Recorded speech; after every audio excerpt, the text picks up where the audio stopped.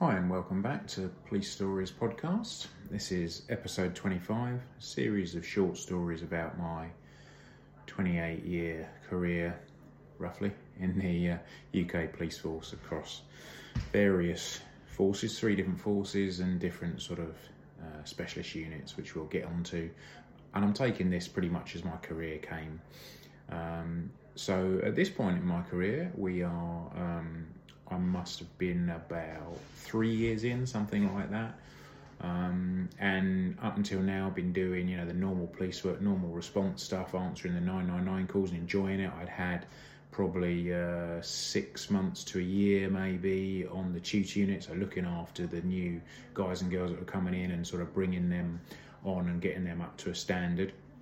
Now, already at this point in my career, I knew that I wasn't going to stay on response, the sort of normal uniform policing, the whole time. Some people do, and that's absolutely fine. Everyone's different, and that is the beauty of the police. It has so much range, it doesn't matter what you want to do within the police, chances are you can do it no matter what your interest is. And sometimes when you join, you don't really know. So you'll start off, and while you're dealing with things through your daily sort of policing, you'll see a unit, whether that's firearms, diving, marine unit, close protection, CID detectives, scenes of crime stuff. There could be all sorts. And while you're dealing with, those sort of jobs that come up, you'll have a look at something, get chatting to maybe one of them and think, do you know what, that looks like a cracking job.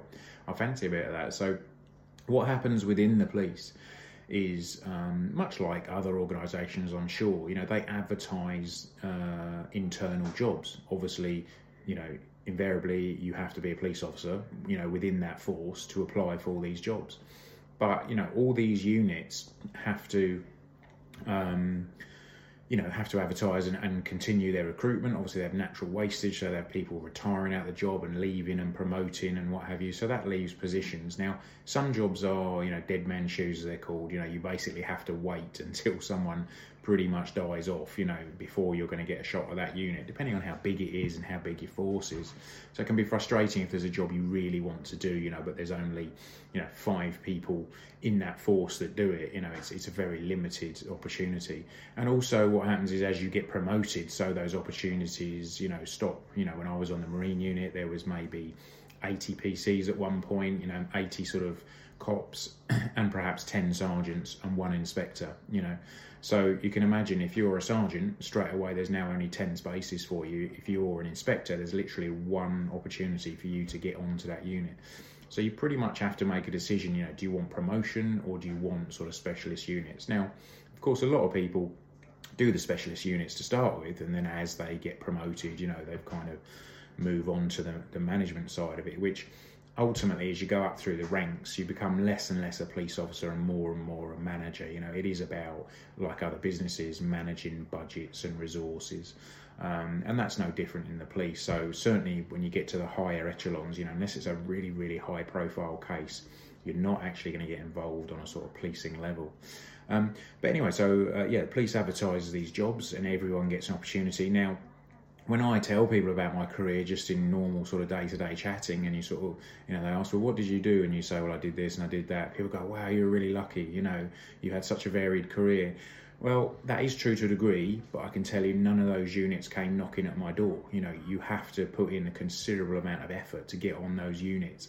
And then there's invariably, quite a few courses you have to pass, and then you have to continuation training, and continue to refresh and pass courses as time goes on, because otherwise you either don't get to them in the first place or you will get binned out of that unit fairly quickly, if you're not up to the standard. And you can imagine that's really important on, say, the dive team or firearms. You can't have someone who isn't up to the standard.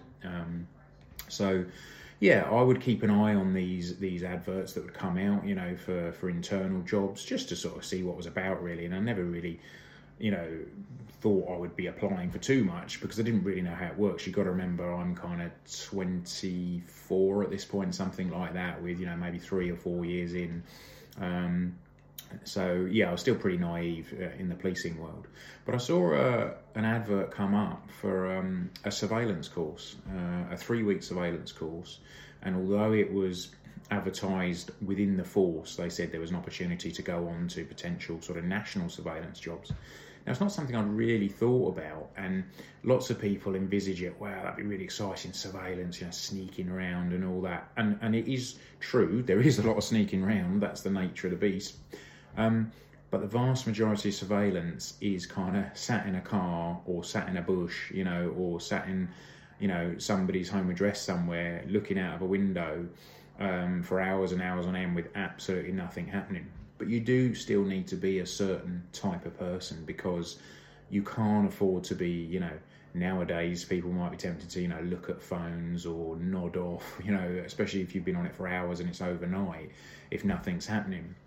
But the reality is you have to be able to react very quickly and stay at a certain level of sort of consciousness for a start, for that time. It's no good you've been sat on a job for 8 hours and the person comes out and then one of the other people in your team says, I've just seen a guy that looks just like our target, but you've been watching the address the whole time. Oh yeah, I've been watching the address. No one's come out having nodded off for 10 minutes, you totally missed him.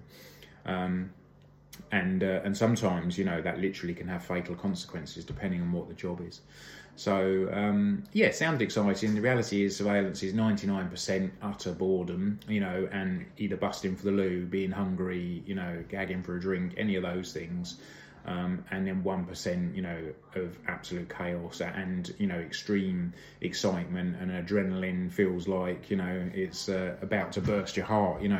It can really, really be a high level for a brief period of time, and it's being able to switch between those two.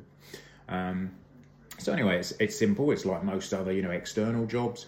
You put an application in and you sort of be asked, well, why do you want to be surveillance, and what experience have you got? And quite often it's none, although actually prior to joining the police, I'd been a store detective, so both a uniform sort of security guard in shops and also a plainclothes store detective in quite a busy city. So I had a little bit of knowledge and understanding of what it might involve, or some of the sort of tips and tricks of the trade, but I had, no clue really compared to what the guys and girls knew that were on the teams already, because they were, fantastic at what they did, really, really good at what they did.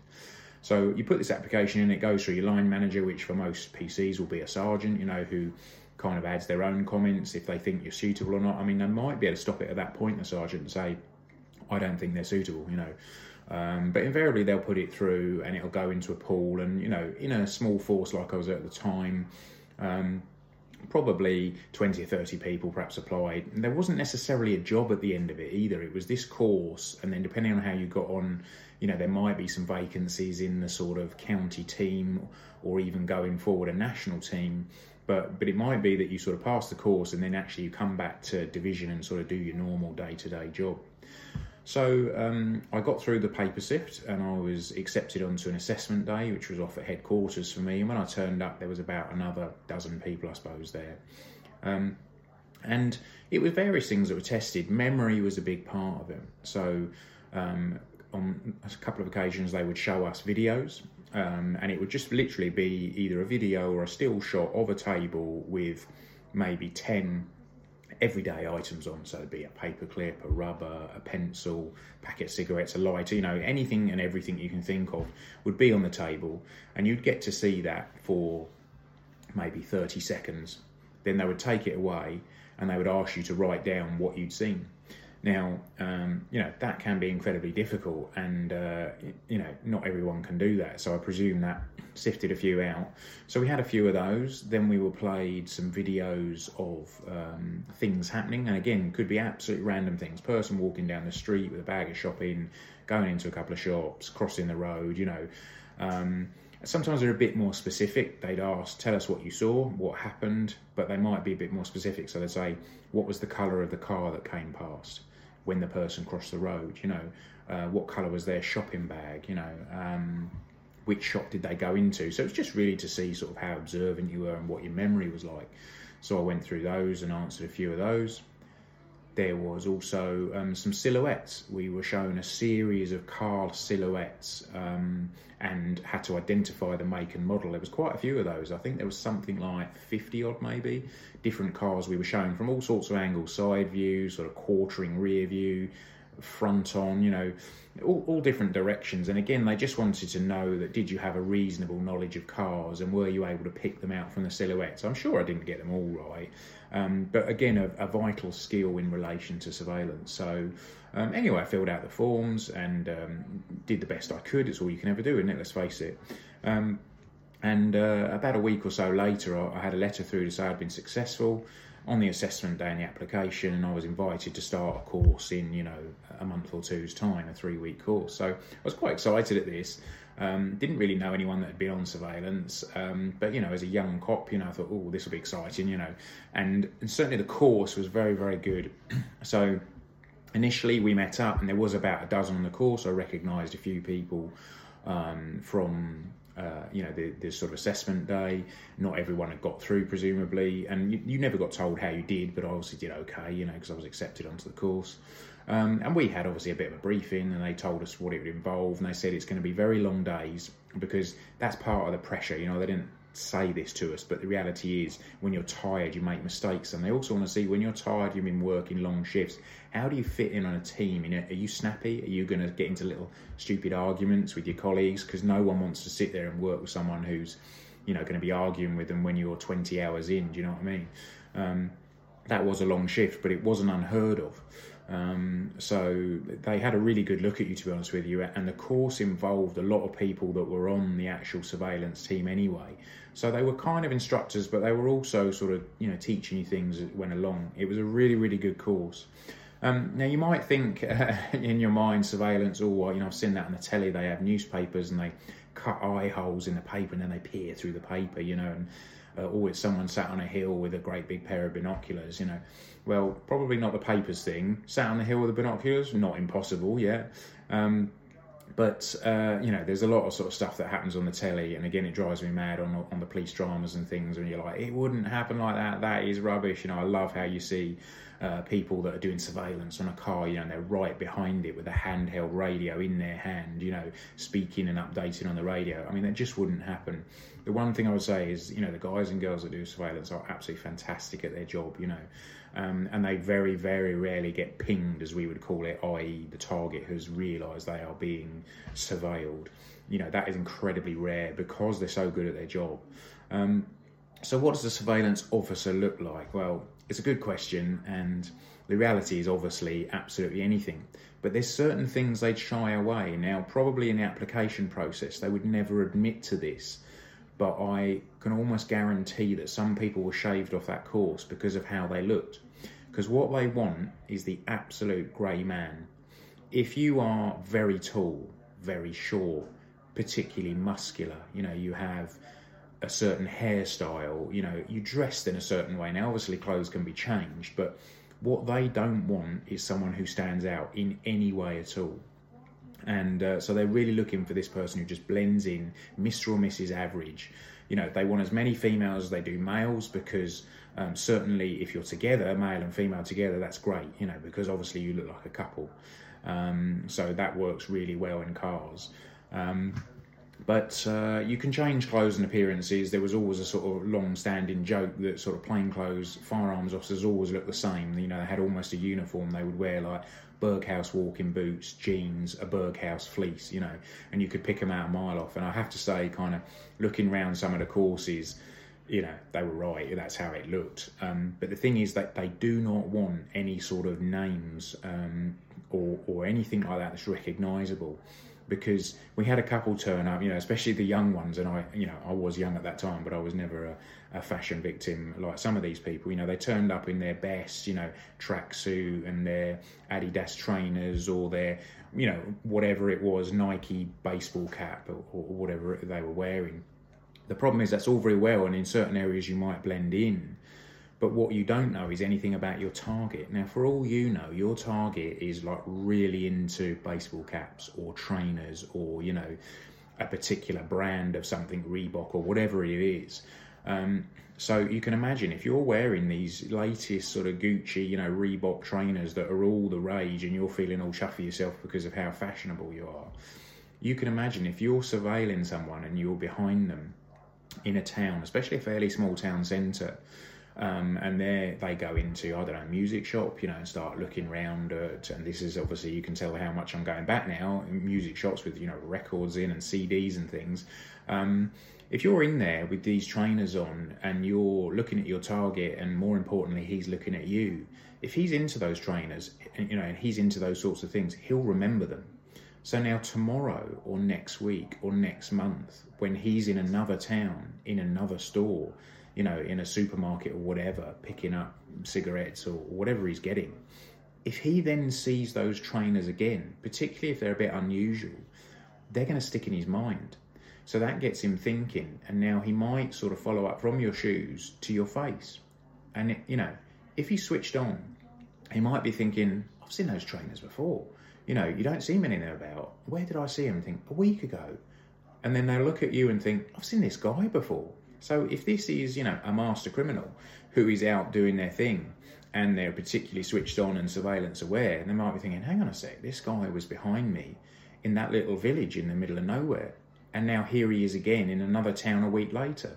Suddenly you are pinged, you are very much... We had what was called an exposure clock. So you could afford to walk past the target, once, but your exposure clock, would get a lot hotter. That person is, well sort of used to, or has very much seen you. Not a problem if you're not doing anything stupid, like walking down the road with a police radio in your hand, like you see on the telly.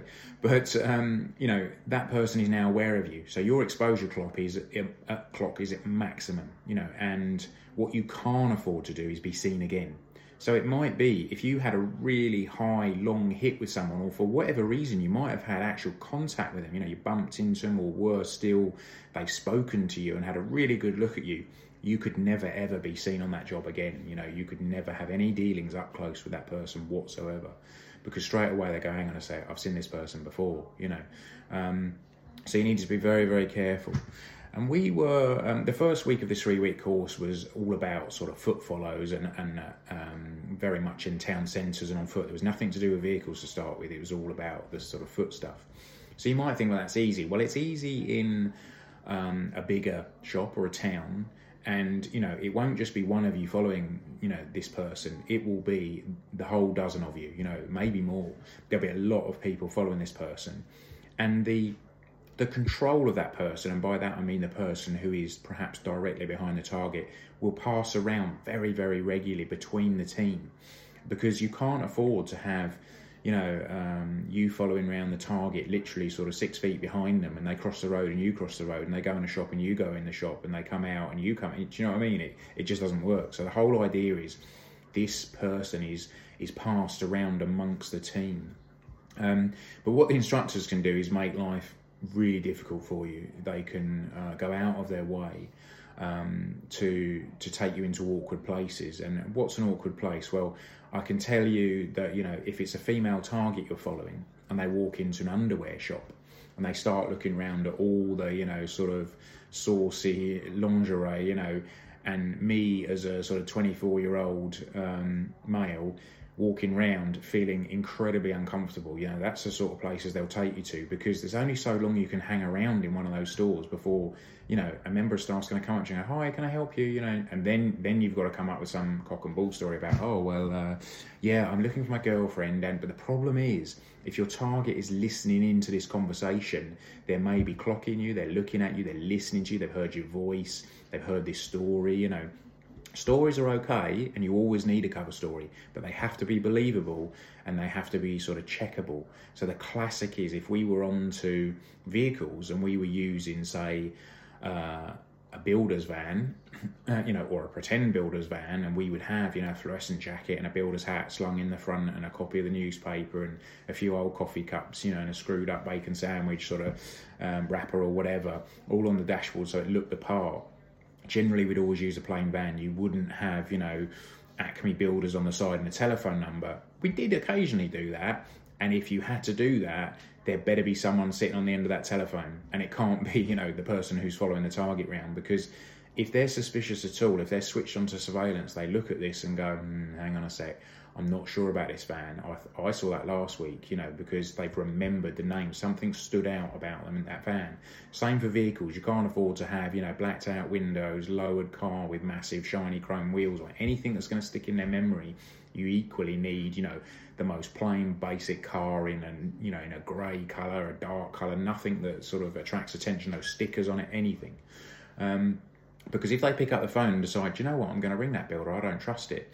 If someone answers that phone, and they better answer that phone, there's no good them sort of then floundering when they say, hi, what sort of services do you offer? It can't be someone who knows nothing about building who goes, oh, well, we can like put bricks together and all sorts. It needs to be someone who has some knowledge in that area that goes, yeah, sure, well, what we offer is, a complete building service starting from, the architect, we can new build. Do you know what I mean? They need to be able to hold that conversation and be believable.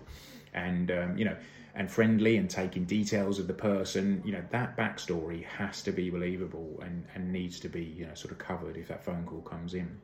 So we would generally avoid things like that at all. So one of the things we talked about on that first week of the course was radio communications. You have to be able to speak to your team.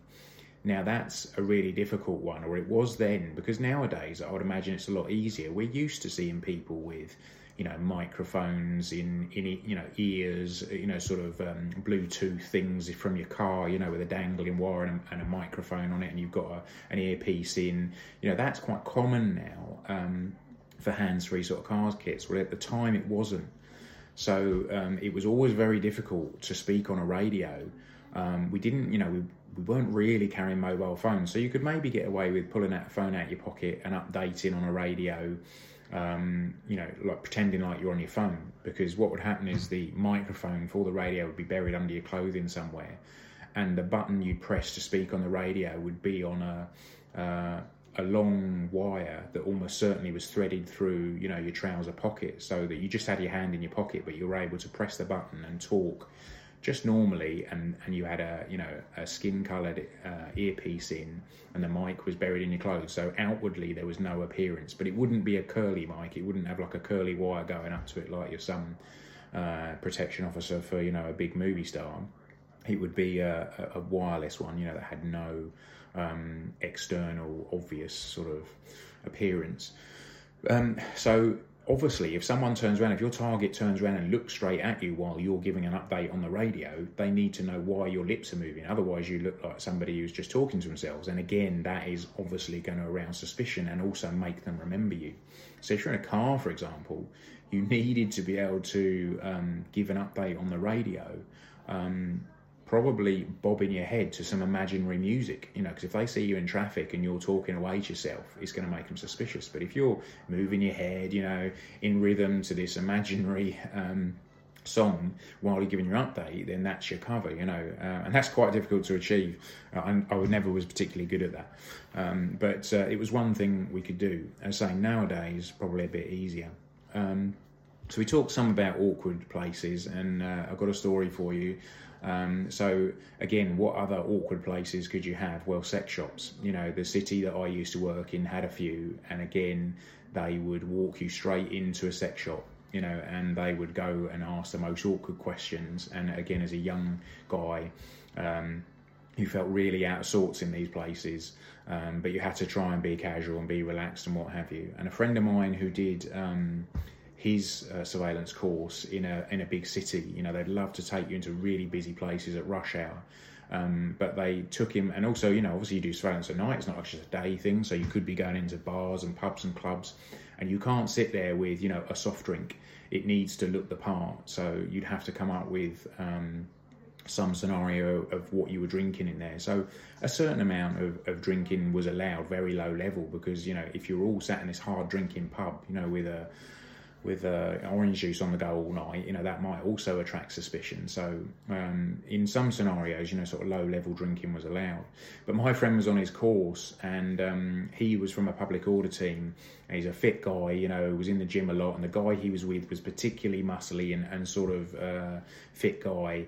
Now I have to say, they looked pretty straight. They were straight blokes. They were wearing sort of straight clothes, and there was nothing about them that kind of appeared gay in any way. But the target headed straight for the biggest gay bar in the town.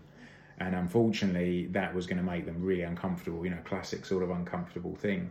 So the target goes into the bar, they walked up, they knew what the bar was, and they found a big sort of Eastern European doorman step in front of them. And he said to them, look them up and down, thought probably that they didn't look very gay to him. And he kind of said, "Is gay bar," pointing to the bar behind him. And they were like, "Oh yeah, we know, yeah, we're all over that gay stuff. Yeah, me and him, we're a couple, And he kind of looked them up and down as if to say, "I don't think so, But he was like, well, okay, in you go, So they walked in, and my friend was saying, he had a really uncomfortable time of it in this bar, I mean, for some people it wouldn't be an issue at all, but these guys, testosterone-fueled young guys from a public order team where everything is, alpha male, they found it very difficult, and that obviously was the idea. So that was one of the places they got taken into. Trains, and underground trains particularly, really, really difficult to do surveillance on. You have to be thinking ahead. Now, I'm not going to give too much away here about any sort of tactics, but I can give you a little flavour. So on the train, you're going to need people on that train for sure. You're going to need people to stay on the platform, because there's a chance the person might get off at the last second, particularly if they're trying to do anti-surveillance. So you're going to need to leave one of the team on the platform.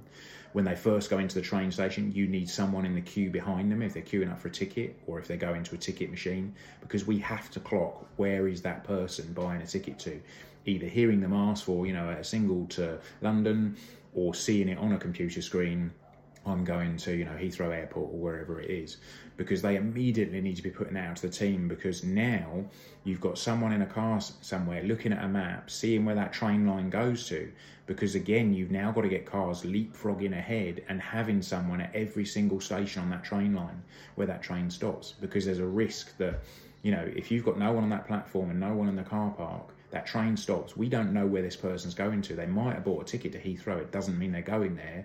It might be they're going to stop, 3 stops before and get off. So you have to cover all those options. So by now, this is where the panic comes. You've got cars driving fast to get ahead of this train and be at these platforms and waiting when it comes in.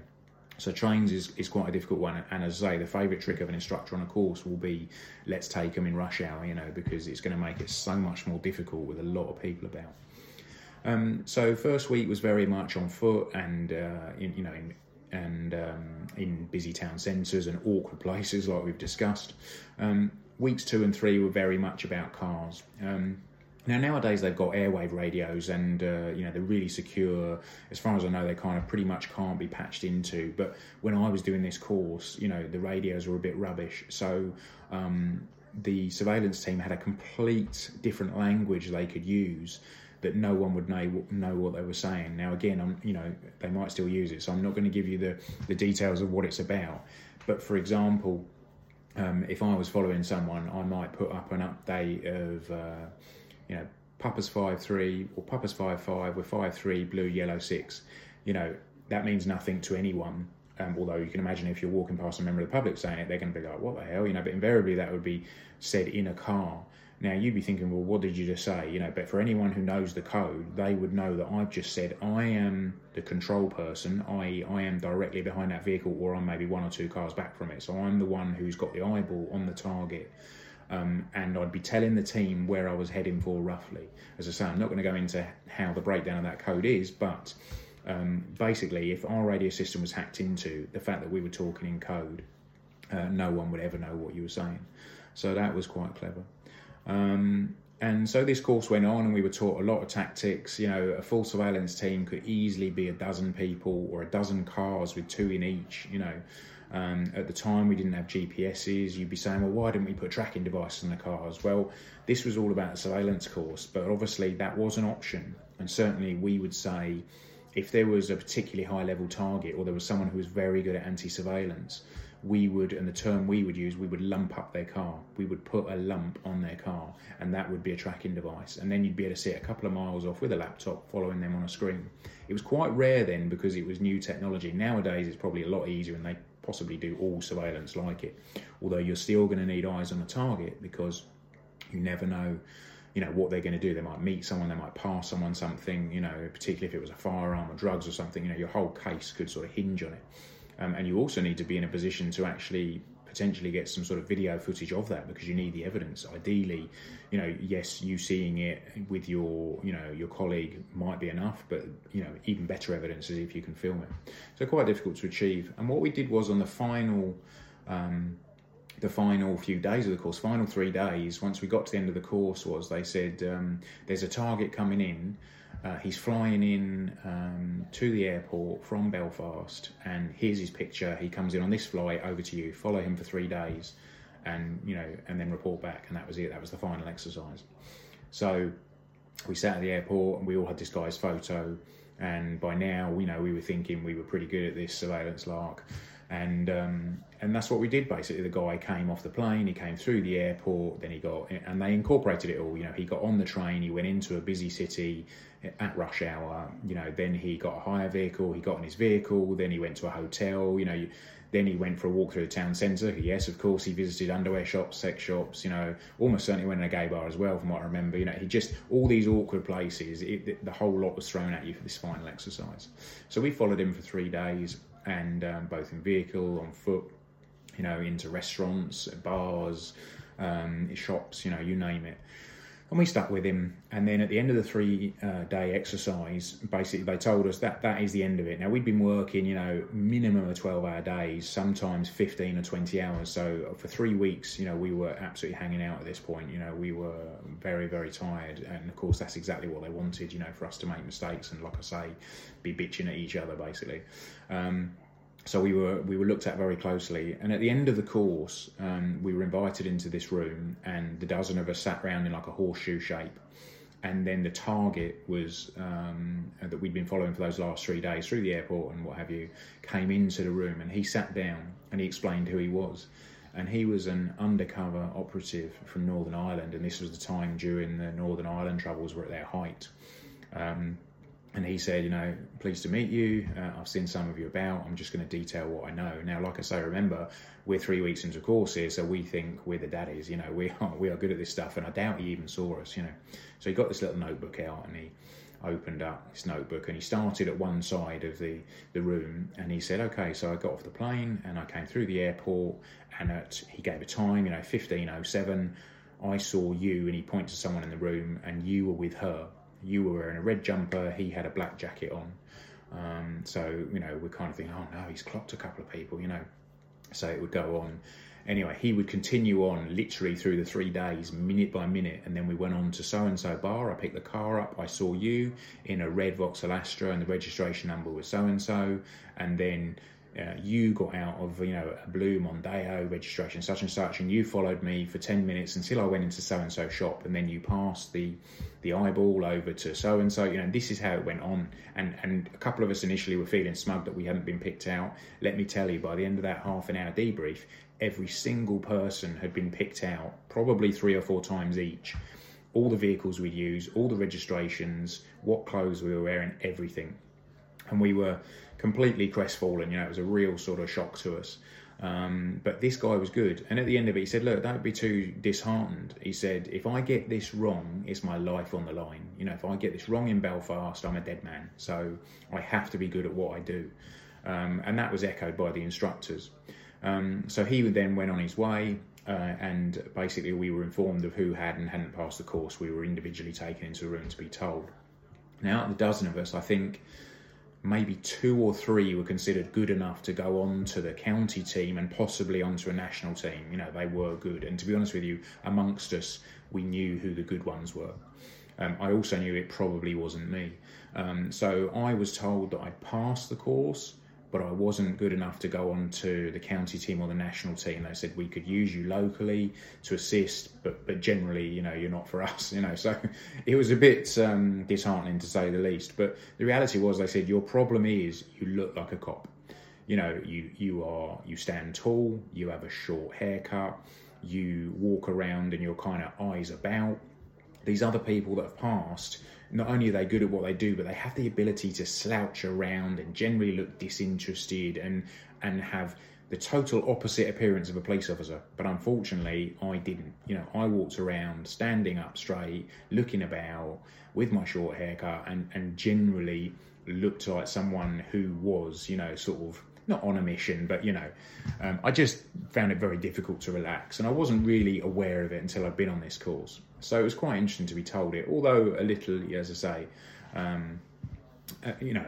I felt like I'd let myself down a bit, but at the end of the day, it's not for everyone, and I would go on to do a lot of surveillance, but on different teams and in different ways, and we'll cover that in another episode. But it's a fantastic course, really, really interesting. I've got the utmost respect for the people that pass and work on those surveillance teams day in, day out, I can almost guarantee that if you were being surveilled, you would be unaware of it. They're very, very good at what they do. And I was certainly to do a lot of work with them when I worked on the firearms. But we'll come on to that another time. So there we go, episode 25. Hope you enjoyed it. Hope it was interesting, a little bit different from normal. Next week I go back to division and do the normal police work, and I've got a couple of goodies for you. And then very shortly after that, we're going to get into some of the firearm stuff. Because I started doing some of the armed courses. But thanks for listening. Thanks for the downloads. Please tell anyone else you think might be interested in Police Stories podcast. Going to continue on for some time yet. You may or may not be pleased to hear. But I'll speak to you again soon. Thanks very much. Cheers. Bye.